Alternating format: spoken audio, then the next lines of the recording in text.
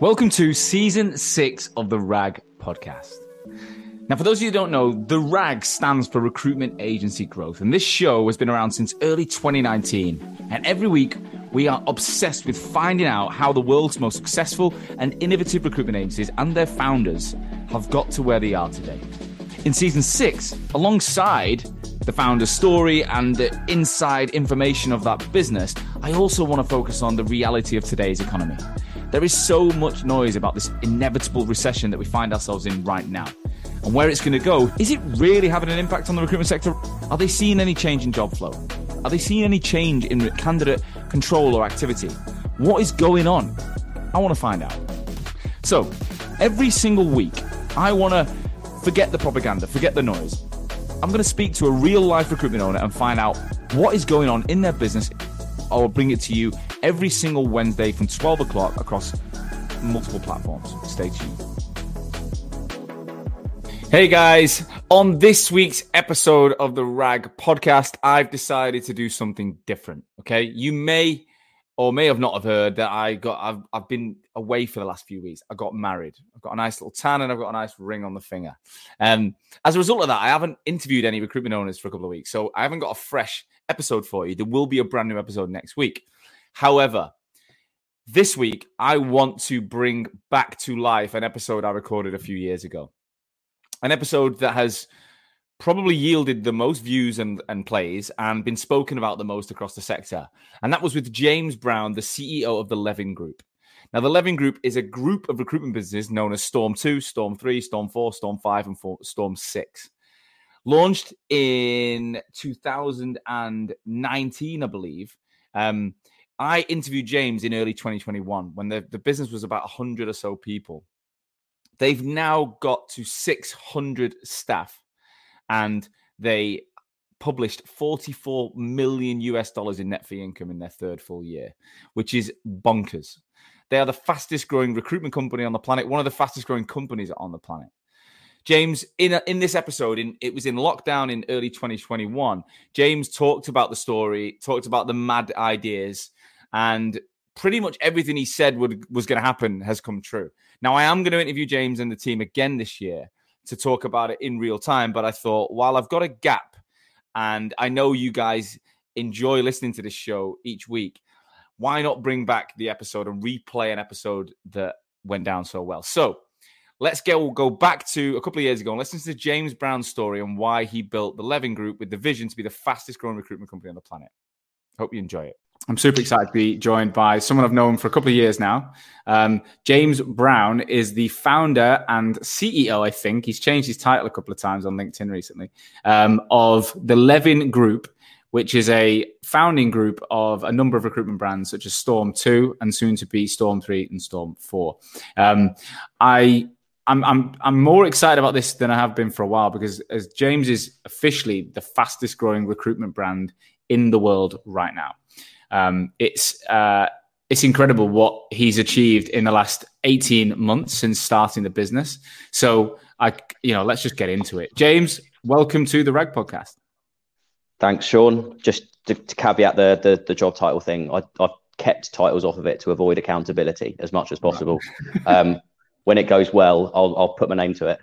Can you not put technical lead on there? Because you are the biggest disaster with technology getting onto the show I've ever had. I only found out the other day that I didn't have an iPhone. But yeah, I'm not the most tech-enabled person in the world. But if the business goes well, then I'll call myself something on LinkedIn. If it doesn't, I'll just quietly slide off social media and disappear. Well, don't call yourself CTO because that's just lying. That's all I'm saying. We already had a few comments. The likes of James Visor has just tuned in. Afternoon, excited for this one. James, good to have you on. I'm super excited. So, James, before we get into the show, I've done a little intro there, but I can never ever do it justice. So, for the listeners' benefit, please tell us who you are and what you do. Well, I guess I'll keep it sort of relevant to the audience. So my story is I joined Faden International, which at the time was called Selby Jennings, in 2008 as a graduate out of university. And sort of first job out of university, just like everyone else. And, didn't really have an idea what I'd signed up to until I got onto the sales floor and started getting told to dial the phone a couple of hundred times a day until, as long as you didn't see daylight, you were working hard enough. And then worked through a couple of promotions and went to Singapore after 3 years to launch the Asia Pac business for Faden. And then came back in 2016 to sort of take Europe in under my wing as well as Group MD. So that was sort of, I guess, where it's the beginning of the end started. I was sort of, 30 years old, leading circa 300 people across 5 countries and sitting on the exec board. And then I exited Faden in 2018 following the acquisition by Quilvest Private Equity, which was largely, to fulfill an ambition of launching my own sort of global recruitment business, but specifically specializing in disruptive tech sectors, if that helps. Yeah, it does. So you've got that. We'll go into the background. We're going to go right back to it. Okay. Oh, God. You effectively exited Faden 2018. You launched Storm 2 in, when was it? The summer of 2019, was it? Yeah, I mean, I registered the company a few months earlier, and then I basically spent 6 months sort of going back and forth in my mind as to what the whole company was going to be about. Or procrastinating, I think is the word for that. Yeah, we had a few meetings at that point, if you remember. I had loads of meetings that went I was just trying to fill my diary and get out of the house because I think I was trying to. I mean that was whatever anyone says. Like, starting a business is a dark and lonely place. There were some days when I just stare at a wall and didn't, I couldn't work out where this was all going. But when I finally got my act together after being introduced to Puffin Point, who were the backers behind the Spencer Ogden story, we launched the business in anger in July with a couple of guys called Jamie Robinson and George Truella. I'll alternate whose name I say first throughout the call, just so I don't get into don't insinuate that either of them were the first person in. But yeah, and the three of us then got in the back of a coffee shop and put our heads together and sort of started to try and work out what we were going to look like and what the philosophy of the business was going to be. And then, James, sorry to interject, but we'll go through all this. Right, just where are you right now? Just give an over snapshot of the business today. I mean, it seems to change weekly at the moment. So where are we today? So we've been going 18 months, up there or thereabouts.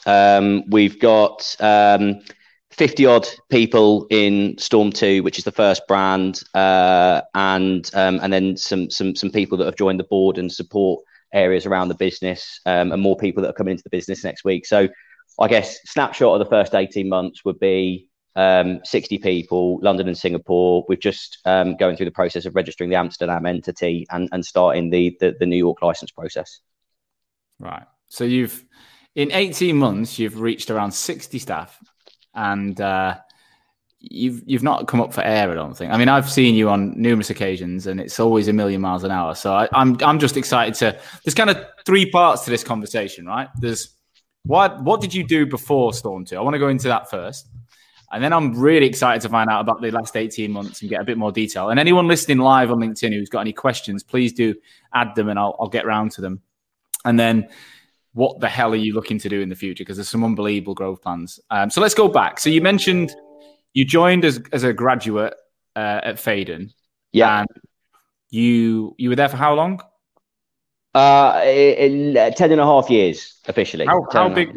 What was just to set the scene of what you walked into on day one? What did the business look like? A basement. I turned up at this. I mean, basically, Adam, the founder, had sort of done a number on me with the business address. I turned up to 1 Carlton Gardens Mayfair, and then when I walked through the door for my first round interview, I walked down five flights of stairs into a basement with no lights. Yeah, exactly. Yeah, and what a story that turned out to be. I sort of got into the basement. I was interviewed by 2 or 3 people that are still in the business today, who rejected me. I think one of the MDs that's at Faden now said that who sort of ended up working for a long time, said that I wouldn't cut it because I was just a sailor bum. And then got rejected from 7, 8 other recruitment companies at interview stage. No one wanted to hire me. Everyone thought I was too not necessarily placid, but just didn't know what I wanted to do with my life, which is absolutely true. And then eventually I got a call back from another manager at Faden, a guy called Steve Yendall, who basically took a chance on me because we both supported Liverpool, from what I understand. And then I started a few months later. It's a shame that you both spotted Liverpool. We'll talk about that another time. That's just a side problem that you've got to deal with. Yes, yeah. You know, it's like I referred to COVID-19 and Liverpool being quite similar last week, which is quite a bad thing to say. So I won't go into that this week. It's probably fair. Yeah. So you joined this business. How many people were in the basement? Probably 15, 20 or so at the time. But I mean, I started on the same day as 8 or 9 other people. I think I was the only one left after 2 weeks. So it was a hardcore environment. But obviously, Faden, that period of time gave birth to a raft of people who went on to do really well in the business. So I think that everyone was working in a way that probably created the standards and philosophy that would be sustainable through what was to come in 2008, 2009. Yeah, because you hear Faden and S3 in a similar light, don't you? Like they're almost like the people that have left S3 have gone and created loads of businesses, and then Faden feels like that now. You're popping out, and there's other leaders coming out of the business, and there's clearly a methodology there that has been very, very successful that you guys are looking to use time and time again. What was the size of the business when you left? You went from say 15, 20 to what? Just over 500, I think. Right. It was literally just over 500 people the day that I walked out, but growing at the time. It was heading towards 600 people. What would you say? Just first open question, like what is that secret sauce? Like what's that? Because so many brands have not done that in the time that they have. What do you think is behind the growth that Faden went through? Well, some of us lost our hair on the journey, and others lost themselves along the way. It was, I think brutal hard work. I think was, we all. I think Adam, the guy who founded it, I think he set the culture in terms of everyone was so bought into the mission that if you cut anyone, they would bleed Faden. And I think that it's surprising what people will do when they really buy into the mission, as opposed to just feel like they're getting compensated to play a role. And I think that that almost, it wasn't a cult culture, but that siege mentality of us against the world, and we're doing something that no one else is doing, I think brought everyone together to achieve things way above and beyond what they thought they were capable of. And I think that the other part of it was just, I think if you asked anyone in Faden from that time, when the business was really flying through those growth hurdles, I think that they would all say that we just set higher standards. I remember booking 26 interviews in a week in my third, fourth month in recruitment. And I still remember my boss saying, "Hey, you get into 30." Like that was just like, there's just that constant culture of like, what's next? And I think that, yeah, hard work and high standards, and then obviously a really smart strategy being set from the top. But to still, I mean, again, high standards, hard work. I don't think there's many recruitment companies that would say they don't have that still haven't got anywhere near it. Is there like a different level of investment in growth, do you think, than in an average business? As in like the percentage of revenue that is invested back in, or is there something that's different that you potentially? Guys...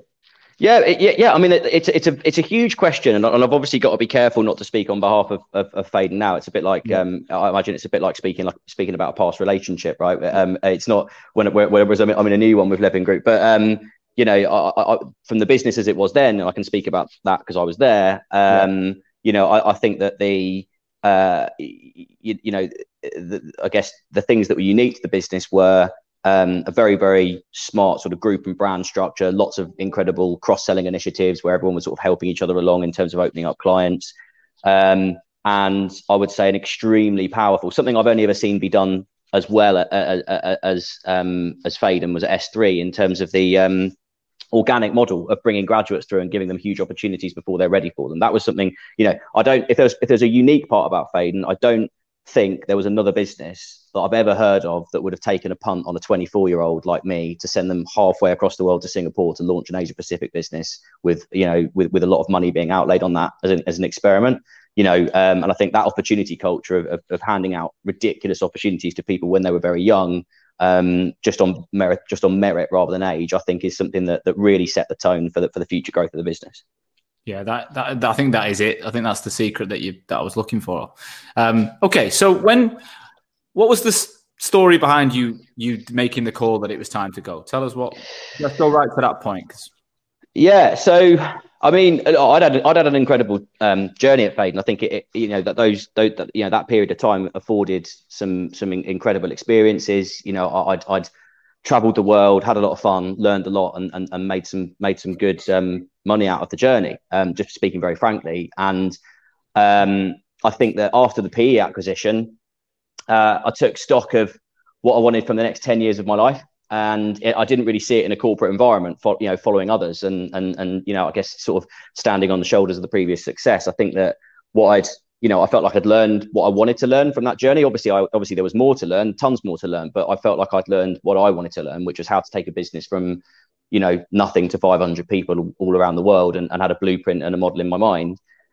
And obviously there were huge downsides to leaving, massive downsides to leaving. I left a lot of equity and money on the table, which was tough and gut wrenching, as well as swapping a pretty comfy exec board role for sitting in my bedroom in my pants, adding managers to Bullhorn without a salary, which is sort of quite a brutal awakening.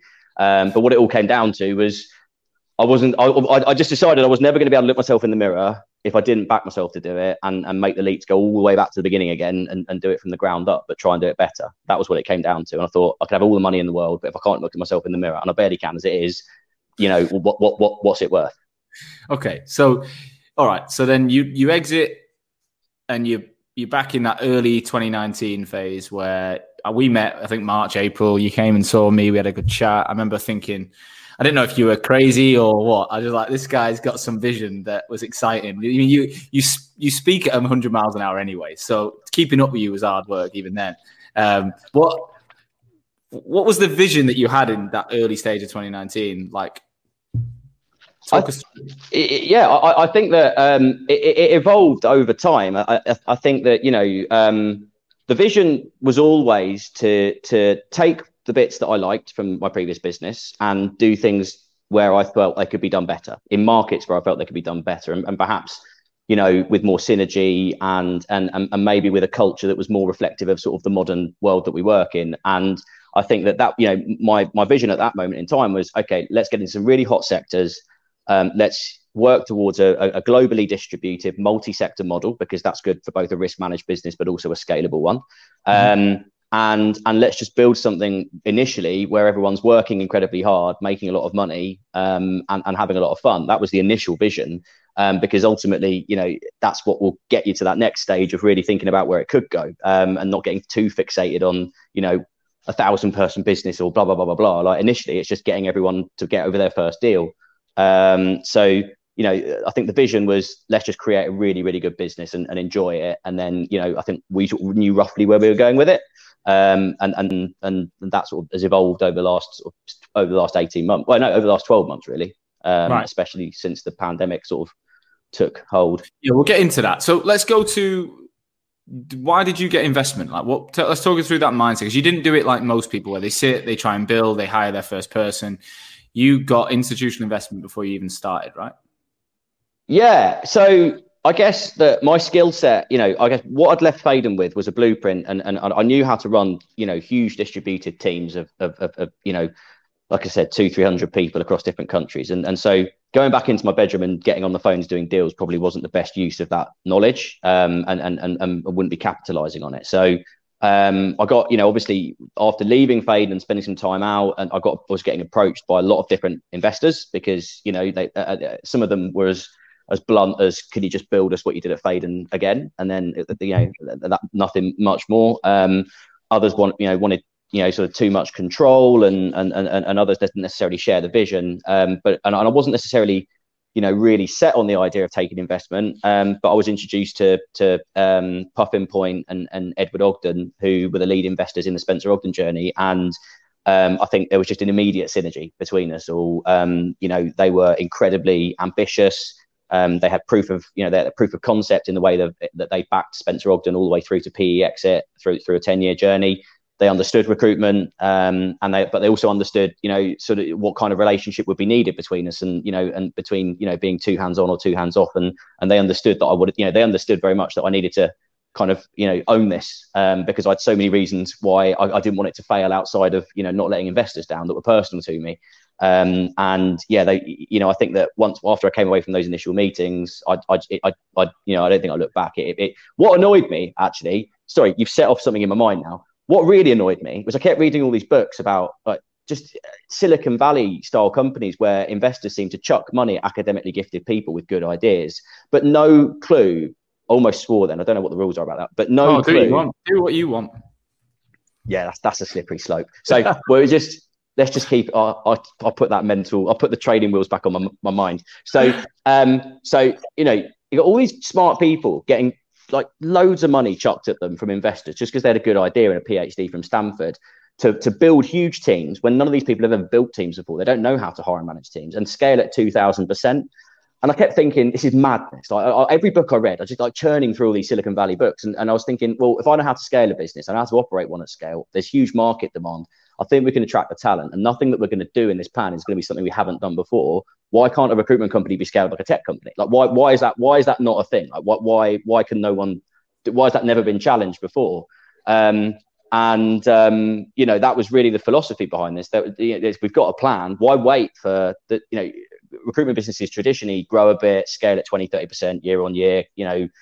Grow a bit more, keep scaling, grow a bit more, keep on scaling. They do it over a sort of 10 to 20 year period. But tech companies seem to blow up out of nowhere into 250 person businesses overnight just because someone's got a smart idea. So I think that, somewhere between the middle there was a conversation around, look, why wait? Why should we wait until we've, built up our cash reserves? We know this is going to work. So let's just go for it. And if it works, then I'll take credit for it. If not, it was probably, George and Jamie and Alex that is their ideas.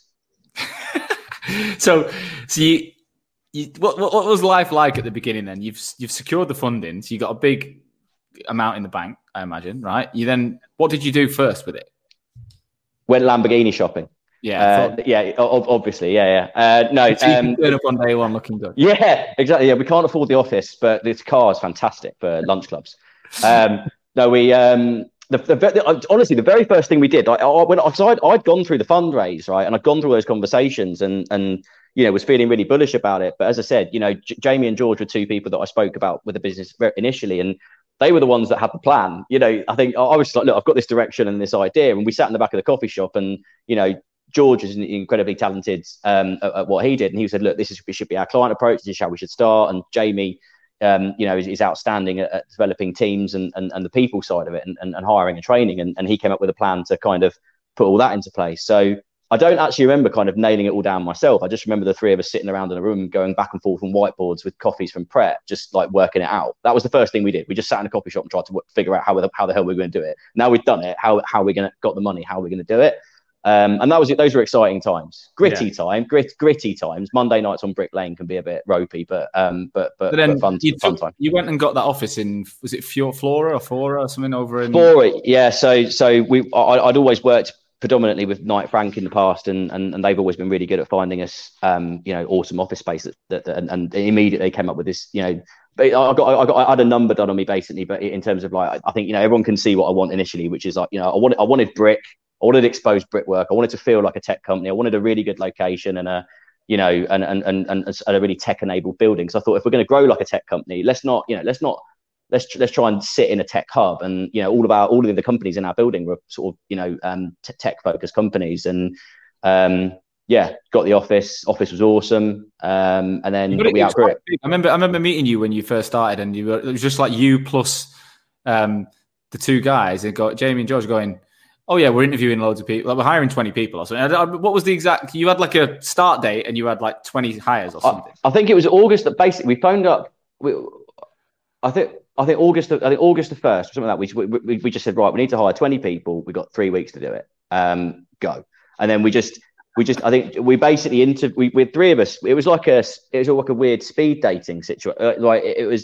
We sort of sat in different parts of the building, and grads were just like walking around the building, bumping into. It was almost like a haunted house of horrors. You know what I mean? Like people would walk up a bit and bump into someone else. I've got some questions for you. And then I think we did. If my memory serves me correctly, we did 167 first round interviews in 10 working days between the three of us, and then ended up hiring sort of an initial group of people, and many of those people are still with us today, and are taking leading roles in taking the business to the next part of the story. So how many did you take on? Can you remember? 18. Yeah, I want to say 18. Yeah. Someone might have backed out the day before and saved themselves a lot of bother. So you bring in 18 grads who don't know anything about recruitment. You got you three. You're not really getting on the phone at this point, or that's not your plan, is it? So what was the next 6? I remember your Christmas party video, and you showed me a few things. So you had like a 4 or 5 month window up to Christmas. Did you have moments where you were like, "What am I doing?" Like that was just one long moment most of the time. Yeah, it was. Yeah, it's madness. I felt, the grads were looking at us and going, "What's the plan here?" And sometimes I'd go, "I don't know. I'm not actually sure here. I'm not. I think we've sort of got a plan." Or they'd ask me questions about Bullhorn, and I'd just sort of, I'd try to turn it into like a coachable moment. I'd say, "Well, maybe you could work. Yeah, what do you think? How do you what do you think would happen if you click that other button?" And then they'd click it, and I'd go, "There you go. Yeah, that's the big money right there." Those skills. So how did performance go? Because you had all these grads. What were the billings like in the first 6 months? So the billing, pretty good actually. We were. I was surprised. It was. We had. I think we had. Yeah, we had deals going up in sort of back end of the second, early of the third month. And yeah, we were achieving our budgets. And actually, largely, going into April, we were sort of tracking really well ahead of budget, and we were doing better than we thought we would. And obviously, the first 6 months we had, we launched on that day, and then we had Christmas, Brexit, and COVID all in the first 6 months, and we had no candidates, no clients, and 20 grads, and I didn't know how to use the systems. So it was like nothing was really set up. It's just incredible, isn't it? Nothing was really set up for success. Yeah, exactly. We didn't even talk about the market, right? So why did you choose fintech for Storm 2? I think that a lot of businesses want to do fintech, right? But a lot of the businesses that are positioned to do fintech are large scale corporates that have been around for 15, 20, 30 years. And it's just too hard for them to pivot and get into it. Do you know what I mean? In the same way that Goldman Sachs and HSBC and banks like that probably want to get into, fintech, you can't change a long history of incumbent methodology and people and systems and processes it's like turning an oil tanker. You can't just suddenly get into something. And I think that was, I recognize that, Faden's obviously a great business, but it's set up in long-term markets that have been around for a very, very long time, and they're deeply entrenched in them. And it's sort of, as a business, as any business, not just Faden, but any business gets bigger above a certain size, it becomes hard to react to market opportunities. And I think that fintech was exploding. There was tons of investment going into it, and CEOs didn't seem to have any clear idea about where they're going to find their people. I was going to fintech conferences, and I hate conferences. Like I hate talking to people, which is ironic actually. But I go to these conferences and ask CEOs, like, where do which recruiters do you use for your recruitment? And every single CEO I spoke to listed 10 different companies I've never heard of. Like no one knew where to go. There was no recognized solution. So I thought, it sort of became clear over time, like we can be that solution. And also the other reason I chose fintech was, it's global, so we could scale a global business in it. It's highly specialized, which means the salaries are high, and they predominantly use perm people. And I come from a perm background, and perm is the model I wanted to follow. So I think a globally distributed, highly specialized, well paid and compensated model that commands good fee rates and something that is heavily invested in, that's a good market, and also specifically underbroked. And underserviced by the wider recruitment community meant there was a bit of a gap there. And I'm not saying I was the first person to have the idea, but I think, I thought if we go big on this, we could really, make a dent quickly. I'm interrupting today's episode to bring you a message from our sponsor, Vincere. Vincere are the all-in-one recruitment platform for the most innovative recruitment agencies on the planet. And they've put together a free CRM buyer's guide for you to read, because so many recruitment leaders are looking to upgrade CRMs, but before you sign the contract, be sure to read the terms at least twice. There's so many common traps that you need to watch out for. So not understanding the pricing model is one that always comes up. Discounts limited to only the first year of a contract length is something that companies will throw. What are monthly contracts all about? Could this mean flexibility for the vendor to raise the price in the future? And how is your data hosted? Where is it? Is it anything outside your country? And could it mean compliance and legal issues for you down the line? So you will see the web address to get that right next to this episode. wherever you're watching this episode, whether it's on LinkedIn, whether it's Apple, Spotify, YouTube, just look below. You'll see the link, click the link and get that free guide. You will not regret learning all of these hacks before making your decision and locking yourself into a new contract with a new supplier. That takes us nicely in. We know why you chose the market. You got your 20 grads. You're tracking nicely. You hit Christmas. And then talk us through what life was like for you when COVID started to unfold in March time. I mean, without stating the obvious, it was mental. Like it was. I remember one day I just got on the phone to our IT supplier. I just said, I think we need 20 laptops. And they went, why? I said, because I think the world's ending. I think, we need to do something about this. And they arrived the day that we decided to send everyone home. And it all looked like we'd carefully planned it, but it was chaos. Like Jamie, we were on the phone going, what are we going to do? This is an absolute nightmare. But to be honest, I think that I had a huge advantage in that situation, and obviously, everything I'll say about this subject is caveated with obviously the huge and horrendous downsides to COVID, right? So it's not like I'm celebrating what's happened. It's just the fact that it's created opportunity for us on a commercial level, right? Yeah. So I started in recruitment 2 weeks before Lehman Brothers crashed. So I guess you could say I cut my teeth in chaos, right? And last year, although it was initially incredibly gloomy for the industry, it felt quite familiar to me. My initial reaction was, actually, this feels like it did when I first started. I feel almost comfortable in the muck. Do you know what I mean? Comfortable in a bad situation. So I was quite calm about it. Now, obviously, there were some massively nervy moments. Like there's an amazing line on our systems, which is like our interviews and sales pipeline. It's like, you couldn't even ski down it. Like, it was so bad. And and obviously we'd only been trading a few months. We'd had a big business that was due to catch up with NFI. We hadn't really built up our cash reserves yet. All our sales and interviews dropped off a cliff. Everyone was panicking. No one knew what to say. But I think that, ultimately, I believed in the market. I thought the market is good, right? Everything's going to go digital, obviously, and if digital is still going to go the way it's going to go, irrespective of pandemics or no pandemics. And maybe I wasn't as clear on that as I was at the time, but I believed it. I believed it. Whether I knew it or not is probably up for debate.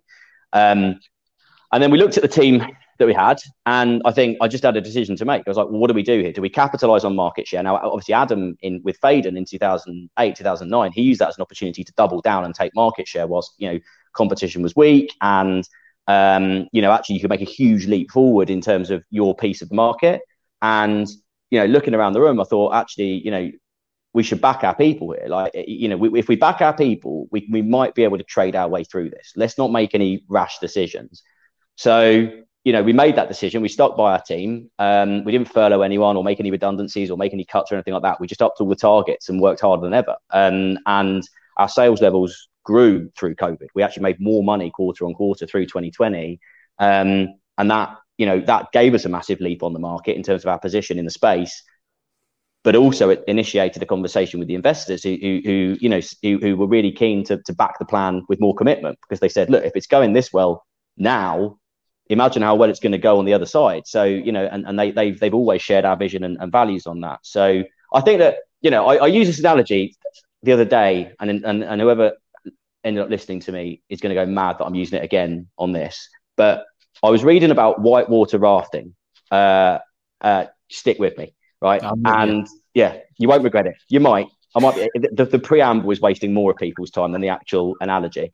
So, is that in competitive whitewater rafting, they did some analysis on where the athletes' eyes were looking, and this has always stuck with me for years. Like, and the competitors that focused their eyes and their focus and attention on the rocks and the pitfalls and the dangerous water, in order to avoid them, ended up in trouble more than the competitors that focused all their attention on the safe patches and blocked out the danger. And they tended to stay in a better place by focusing on the good stuff, right? And I think that my belief has always been that, if you try and avoid failure, you will most likely always find failure. Whereas if you obsess over success, and you'll find it, right? It's a bit like, I always say it to consultants: don't try and not blank, try and bill. If you try to not blank, you will blank, or at least you'll bill less than you could. If you obsess over doing 50K, you'll probably, worst case scenario, you'll do, 30 or 40 or 25. So Yeah, So I should mention, by the way, sorry, I should mention the people that did all the work were George and Jamie through that period. Like they deserve a lion's share for building the company and putting in the hard yards. And Alex Horner did some amazing stuff coming in towards the tail end. But I think there were some tough decisions to be made. Yeah. So, by the way, Alex Gilbert has just said that's a great example. So he enjoyed that. And I get it. I get more. So everyone else, and I think probably me included, have a period of time where you're going, fuck, like this could happen, that could happen. If I was, a lot of people in your seat would be like, I've got all this money, I've got all this pressure, I've got all these grads, I've got fucking brand new laptops, I don't understand the systems. I've not even worked I've got a year or 6 months out before, like, fucking hell. Like, you could have sat there and gone, what are the chances? Our luck, first year of business, I've got all this money and all this growth, and then it's falling apart. But you didn't. You just went, pivot, move, keep pushing. And then you mentioned yesterday when we had a pre-chat that, back in August, you then decided to grow again. You started to hire again. So once that eat out to help out period of time and everyone started to get a bit more flexible, did you guys go back to the office? Like, how did you manage that? And what was the decision to then start hiring again? So we made the decision to start hiring in July. And we hired another 20-something graduates into the program and sort of doubled the size of the business at the time. Because to execute, there's no point having a good idea and backing a strategy if you don't put the people in place to execute it. And we ended up, luckily, actually, we had 2 or 3 weeks where everyone was in the office using all the social distancing measures, and we've got all the screens and the one-way signs and all that stuff. And then we went back into I think then we made the decision that actually it probably wasn't, it was heading the wrong way. And I think we've roughly called it each time as to what the right level of in office versus out of office should be. But then we went into like a half in, half out type rota system. So we got pretty big office and then just had half the people in on an A/B rota, week on, week off, which was, actually a really fascinating learning journey of how to, get the most out of people in that time. What did you, having all grads from home, you hear a lot of stories, graduates working on kitchen tables and ironing boards, and, the typical grad in London lives with their friends. They haven't got offices. They haven't got like you and I might have some space. What was that like for your team? I think that in terms of their personal journeys, I think it was very mixed across the board, because some of them went home to family homes and worked through that period. Others, I think, were quite confident it was only going to be a short-term thing and worked in their apartments and accommodation in London. And I think that, what we found is that basically half in, half out, week on, week off is pretty bearable for most people. If in fact, it's actually a really good balance, because, most people, I tend to be sick of the people that I used to work with when I was a consultant, sat either side of me all day long. If I could have a week off every now and then, that'd be good. Big shout out to Trevor Simons and Greg Bezant there. I think that the message was definitely, to everyone, look, we just got to kind of get through this. But my message to everyone was that, like, if this will come back, the market will come back. It's kind of up to you, like, how much you want to let it affect you. Like, people have been through worse than this. Like, there are people with actual problems, not just a lack of desk space in the pandemic. Do you know what I mean? Like, actual problems. And so, it's all just a mindset of, okay, well, I could complain about not having a great chair, or I could just get on with it and then plan to succeed when things come good again. And I think that, I've got to say, like, the people in our business that joined in that August Academy were insanely impressive. And I believe that, if you hire really good, smart people, you shouldn't think just because they're out of your sight working at home, they've suddenly become maniacs and watch The Crown all day. It just doesn't work like that. Do you know what I mean? Like, if they're in the business and they want to succeed, they'll want to succeed outside the office. I think the challenge was giving them enough guidance and support, without obviously slipping into full-on Zoom quiz mode and making everyone vomit in their mouths. How did you do that? No Zoom quizzes. We absolutely no. You've got knock that on the head straight away. It's like, we're not doing that. We're not going back into that. That was everyone's biggest fear. Is that we going back into Zoom quizzes like summer again? It's like, no, we're not doing that ever again. Like, the world could end. We're not doing a Zoom quiz. Yeah. To be fair, the 1 or 2 times we did it, it was awesome. So how did we do it? I think that the key the key initially was, everyone pulling together around the mission. And I think that giving a lot of structure in terms of engagement time.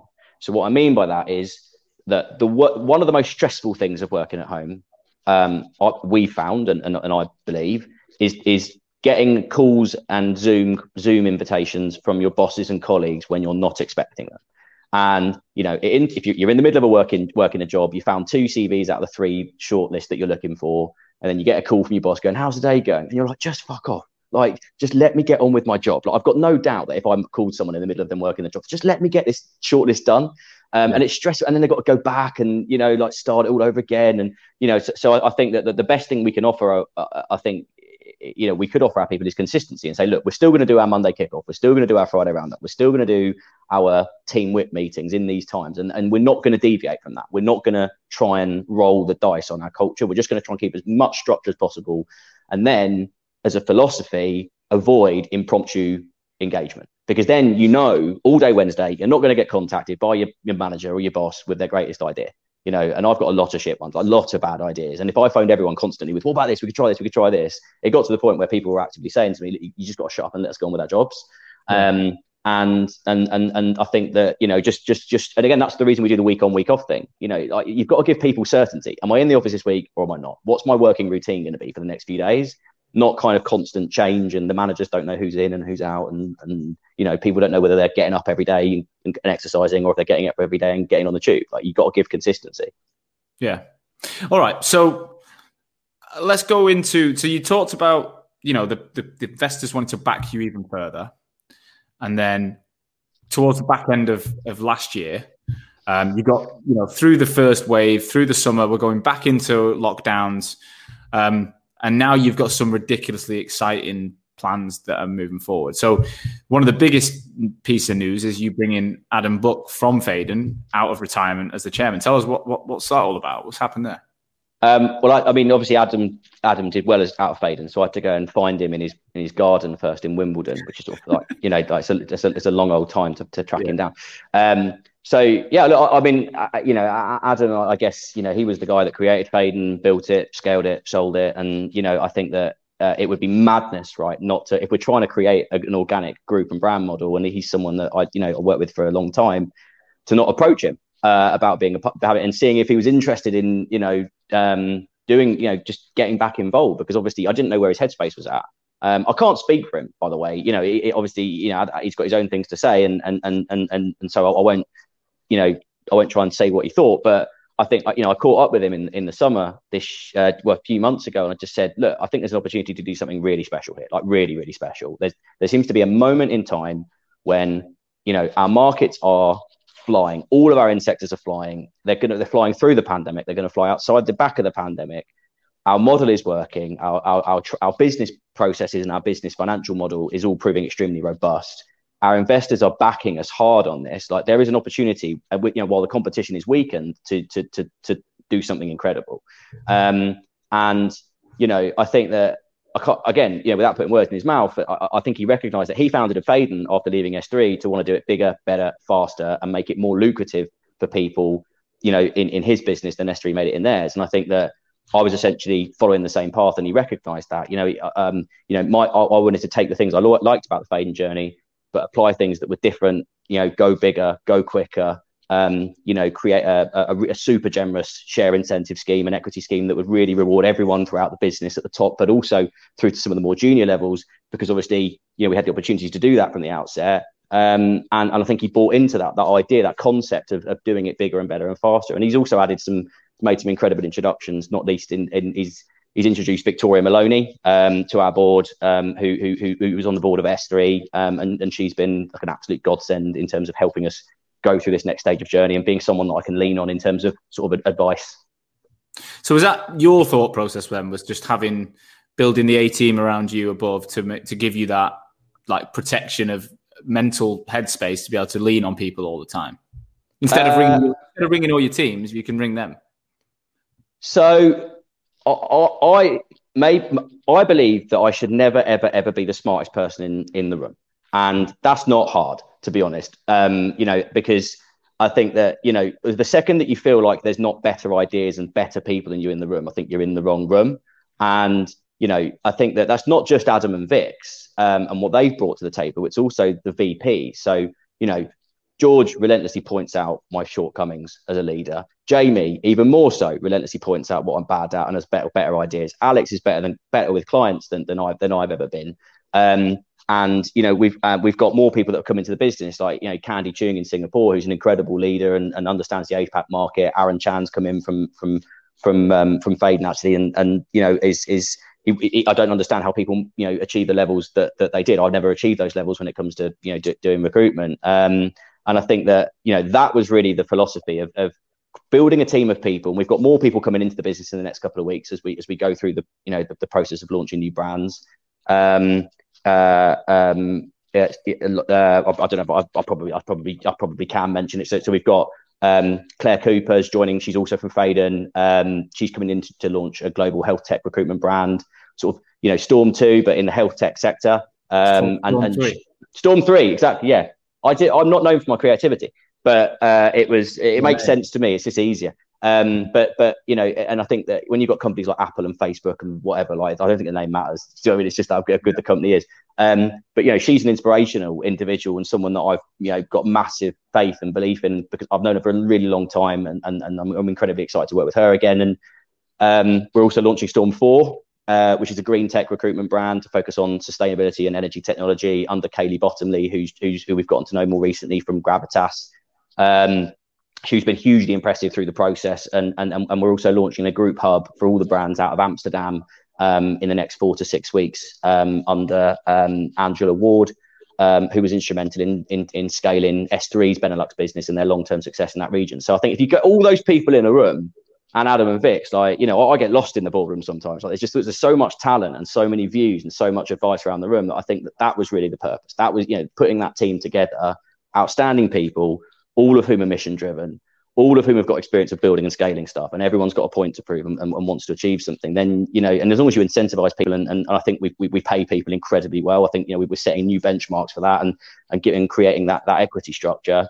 It creates quite an exciting environment where realistically, I could almost kind of get out of people's way rather than trying to control from the front, if that makes sense. I don't know if that makes sense. It makes perfect sense. So, you talked to me yesterday and you mentioned some ridiculous numbers, right? You said you're trying to hire 130 people in the next 90 days. Yeah. Well, I'm not. Other people are going to. Yeah. But the business, the group of brands. Yeah. What? Why? How? When? Where? Tell us more.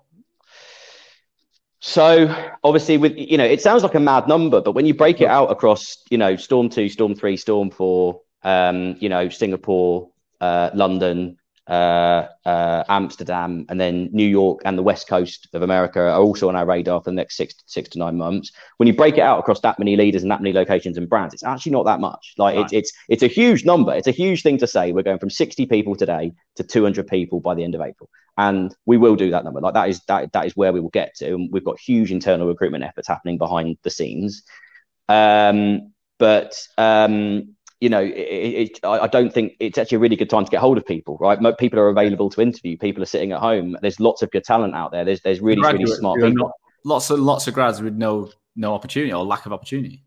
Yeah, or just in opportunities they don't necessarily believe in as much, and they want to jump on a faster moving train. So I think that there's good talent out there, and we're in a position to capitalize on it, thanks to the work that's been done so far in the business and the investors' belief and the team that have come on board. So yeah, we're just in a good situation to be able to capitalize on this, as I said earlier, this moment in time.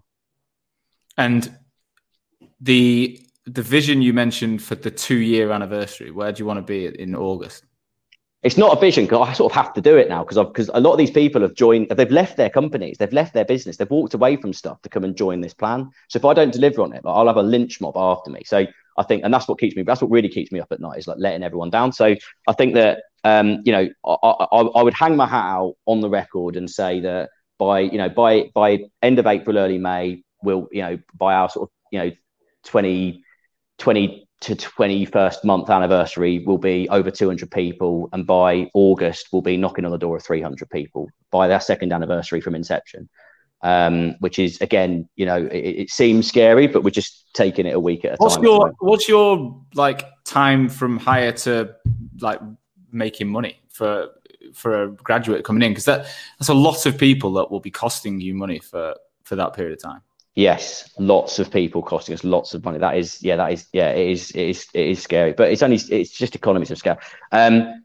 So the average time tends to be somewhere around the 12 to 14 week mark on average, which I think is relatively industry standard. I don't think we're set in the world alight for time to build. I think that where our people really kick on is they then make a lot, make deals quite quickly after that and get promoted quite quickly.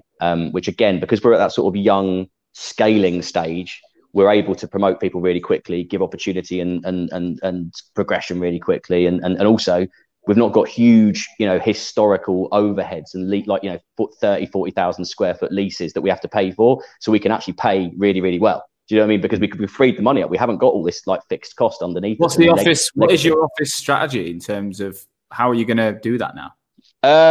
So I think that it's a tough question. I don't really know. There are routes we could take. I think that ultimately most of enjoying being in recruitment is your colleagues, right? It's the team, it's the buzz, it's the interaction, it's the competition. Like, that's what people live for. I think. So I think in some capacity we will need to have an office. Our office at the moment in London only houses 50 odd people. We'll need one at least 3 times that size in a few months' time. And as I said, we've got a really good partner in Knight Frank who help us go on that journey. We're in a brilliant building who are very flexible. We're in Storey at British Land in Liverpool Street, and like when you've got partners like that who are willing to go on the journey with you and help you scale and be flexible and offer you solutions, you don't need to make decisions. Do you know what I mean? Whereas I think we're in a good situation to be flexible and react maybe a month or 2 out, rather than sitting there thinking, how are we going to get out of this long-term lease? At the moment, I don't know. I think I will know more in 2 months' time, hopefully, with everyone else. But the plan is definitely to keep some quite a lot of office interaction, even if we might go back to every other week. Do you know what I mean? That seems to be quite a nice balance. But we'll take a what's the word? A temperature test on it. See what people want to do. That's it. What does the leadership team structure look like under you at 200 people? What have you got in your mind? I mean, I don't. What does it look like? So again, I think that it's a very flat structure. It's an incredibly flat structure that we've got. We're very careful not to create like a hierarchical corporate system where you've got like a million titles, which is why everyone's a VP. Everyone that's in a leadership role is a VP. There is no kind of if you've got a room where you've got a couple of associate directors, a couple of directors, a couple of executive directors, a couple of managing directors, etc. What you find is that everyone's in the room because they're smart, right? Everyone deserves to be in that room. Everyone is smart and got stuff to offer and good ideas. But the ADs won't challenge the directors, and the directors won't challenge the EDs, and the EDs won't challenge the MDs, and so on. And let alone 2 levels above, which is suffocating to ideas and feedback both ways, and people being able to contribute around the room and give their advice and their input. But it also suffocates positive reinforcement because it's pretty patronizing for an AD to turn around to an MD and say, I think that's a really good idea, that's a really good plan, well done. It almost sounds weird. It feels weird to sort of give upward encouragement and feedback. Whereas if everyone's around the table on a level playing field, then everyone feels the opportunity to say, that's a really good idea, that's a really good idea, I think you should go ahead and do that. And also, I'm not so sure about that, I don't think you should do that. Whereas and it encourages that discussion. So, and underneath that, pretty standard, we've got consultants, managing consultants, and then managers, and then directors. Like that's sort of the 4 levels up to the VP system. But at the moment it's pretty fluid. I don't think we need to create a ladder with a business that's only 60 people. It only gets sticky a bit later when you get to 400, 500, 600, 700 people, and then all of a sudden you've got to have a million levels, and it just gets convoluted. Makes sense. So you've mentioned on numerous occasions the mission, that people are bought into the mission. Tell us what is this mission, right? I'm getting the impression it's the fastest growing recruitment company, but what's the actual mission? How do you explain it when people are sat in front of you? The mission is to build an incredible business. Like that is the mission. The mission is to build something that everyone can put their name to and be proud of. That first and foremost. I think if you build an incredible business, the money comes with it. and the success comes with it. If you just focus on building an awesome business where people want to be and they want to be a part of that journey. I think obviously there are future opportunities for us around exits and payouts, and that's the reason we've created this. We spent a lot of time and energy and money creating this share incentive scheme and an equity scheme to incentivize everyone. But we're a business. We haven't been through our first exit or second exit yet, and that tends to be where the proper money's made, throughout the business rather than just at the very top, which happens later. And I think that, I think in spreading some of the wealth throughout the business, it means that everyone's supercharged to really grow something quickly and hit targets. So obviously, in terms of tangibility, we've got a huge amount of collective experience around the boardroom with Adam as our chairman, Puffin Point, who are the lead investors in Spencer Ogden and their sale to private equity, Victoria Maloney from her time at S3, and the role I played at Faden in launching companies, scaling them globally and going through successful transactions. So I think there's a very good opportunity for everyone to do very well here in the future, not too distant future, hopefully. But it's not, I don't think, someone asked me the other day, well, what's your plan in all this? And I said, I don't really I think this isn't just about building something to sell and exit or whatever in the future. This is about building something which is incredible, seen as unprecedented, is something that is, everyone's super proud to go home and say they were a part of, something that reflects the world we live in terms of the way we work, diversity, all the way through the business, trusting and, being a trusting and empowering business and letting people get on with stuff.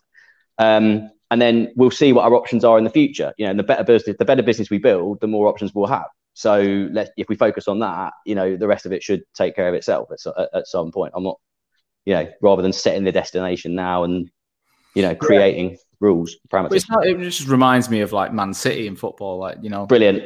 It's just, if you look at the infrastructure in that club, my club, but if you look at the way they've done it, the way they've like the city, I live like 5 minutes from the City Football Academy, and it's unbelievable, the facilities. Obviously they want to win everything and they want to make financial gains, but they're building just an incredible club. Like they're building, and the way that they've got that franchise model around the world in Melbourne and China and India, and they're just building an unprecedented club. And it feels a bit like that in the way that you've got the cash, you've got the expertise, and you're just saying fuck off to all the kind of traditional ways of doing things and think, why not? It's like in many ways we are a lot like Liverpool. Yeah, you're right. Yeah, that's Liverpool. That's exactly, you're exactly correct. Yeah. So what would you say you've got wrong in the last 18 months? Like what would you not do again? It's lucky you asked that question close to the end, because I've made a lot of mistakes. That we could have spent half of this discussion talking about the errors that I made. Or actually, no. If everyone's taking accountability for the success, they can take the problems too. So many mistakes. I think we got some of our verticals wrong initially. I think we relied too much on like researching what good areas were to go after, rather than just, there's a lot of stuff out there like what's a really good part of the market to go after. On paper, it looks good, but until you're actually doing it, you don't really know if it's any good for your business or not, or the right kind of margins or recruitment style. So we should have just basically, trusted our instincts, got on the phones, made deals, and then be success led that way, rather than creating a structure off of paper. I think we probably should have panicked less in terms of our initial approach. I think we probably dropped our pants a bit on margins and probably signed some bad terms and, signed up to things that just weren't good for the business because we weren't sure if it was going to work. Like, I can say it now, but, you're just like, yeah, a client, brilliant, get on board. It doesn't matter. We'll do it for free. Do you know what I mean? And I think we probably should have just backed ourselves a bit more. I think that, we probably should have diversified globally a bit quicker. We spent a lot of time working in the UK market because it's easy, when it's on your doorstep, you almost think you should, it's almost a bit like a restaurant at the end of your road that you go to all the time because it's there, but you don't really enjoy it. That's like the London market. Right? It's okay. It's a pretty good market. There are some wins to have in the market, but it's very saturated in terms of other recruiters, and that really drives the quality and down across the industry. It gives us a bad name amongst the end clients in the fintech world. And actually, I feel sorry for fintech companies in London that are constantly getting bombarded from so many different angles that aren't specialists. So we learned the hard way, and we ended up pushing out overseas into places like mainland Europe and North America.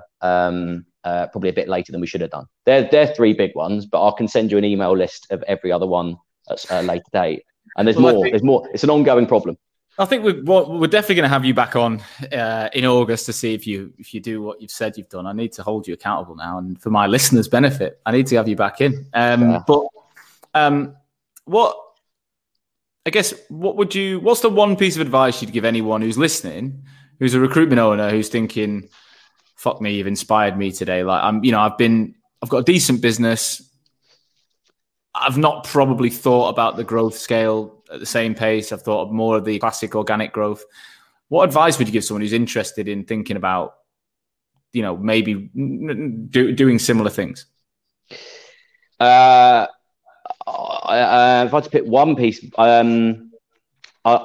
think that, there are three rules that I live by. One of them I already mentioned, which is one, surround yourself with people that threaten you in a good way. Surround yourself with people that are better than you and tell them they're better than you and let them get on with it. Right. That's the first thing. Don't try and be the smartest person in the room. Yeah.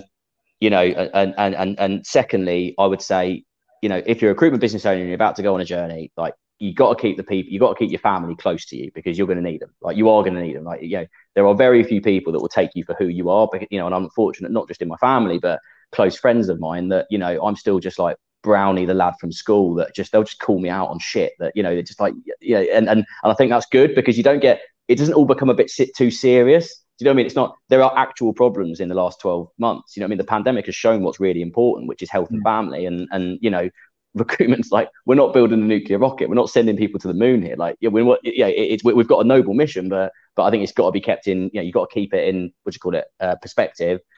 And then the third thing, which is personal to me, is just read about every single person that's built a successful business in the past and just take something from every book. Like, I've read books from terrible entrepreneurs and some really good ones, but there's something in every one. And, it's good. It's also good when you read about people that have done incredible things and you read about their dark days and how they've got it all wrong. And you're like, okay, it's not just me. It is meant to feel really, really difficult from the outset.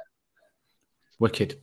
James, I've loved it. 58 minutes, and I think we could have carried on all day, to be honest. But I've got a lot going on, and so have you. But I want to say thank you. Look, I've loved watching your journey. I've really enjoyed it so far. You're inspiring me. As you're talking, my brain is ticking and thinking, what do I need to do in my business and things I can change. The people watching live on LinkedIn, I imagine you've managed to do similar things for them. If anyone does watch today or listen back on the podcast, YouTube, etc., are you open to a quick chat if they wanted to just pick your brains? I know you're busy, but if they reach out to you is LinkedIn the best place? Yeah, sure. I mean, it's kind of you to say so initially. Hopefully, I haven't put my foot in it too much with people that I know that I've referred to. But of course, I think that in recruitment, especially. You've got to be, honor amongst thieves. Everyone's got to stick together and give each other advice because we get enough heat from the outside world. So, absolutely, of course. Lovely. Thank you, as always, for listening to today's show. I truly, truly hope that you got value from it. That's the only reason I take time every week, is to ensure that my audience, future and existing recruitment owners, are learning from each other to make this industry that I love so much stronger. Today's episode was brought to you by Hoxo Media. I am the CEO and founder of Hoxo Media, and we are the world's leading content marketing and personal branding agency for recruitment businesses specifically. So we are working with over 200 agencies and 2,000 recruiters right now, both managing the brands, producing content, building written, video, podcast content for niche recruitment agencies all over the world, as well as coaching at a desk level individual recruiters in your businesses how to be better on LinkedIn. That's how to brand themselves. That's how to produce content.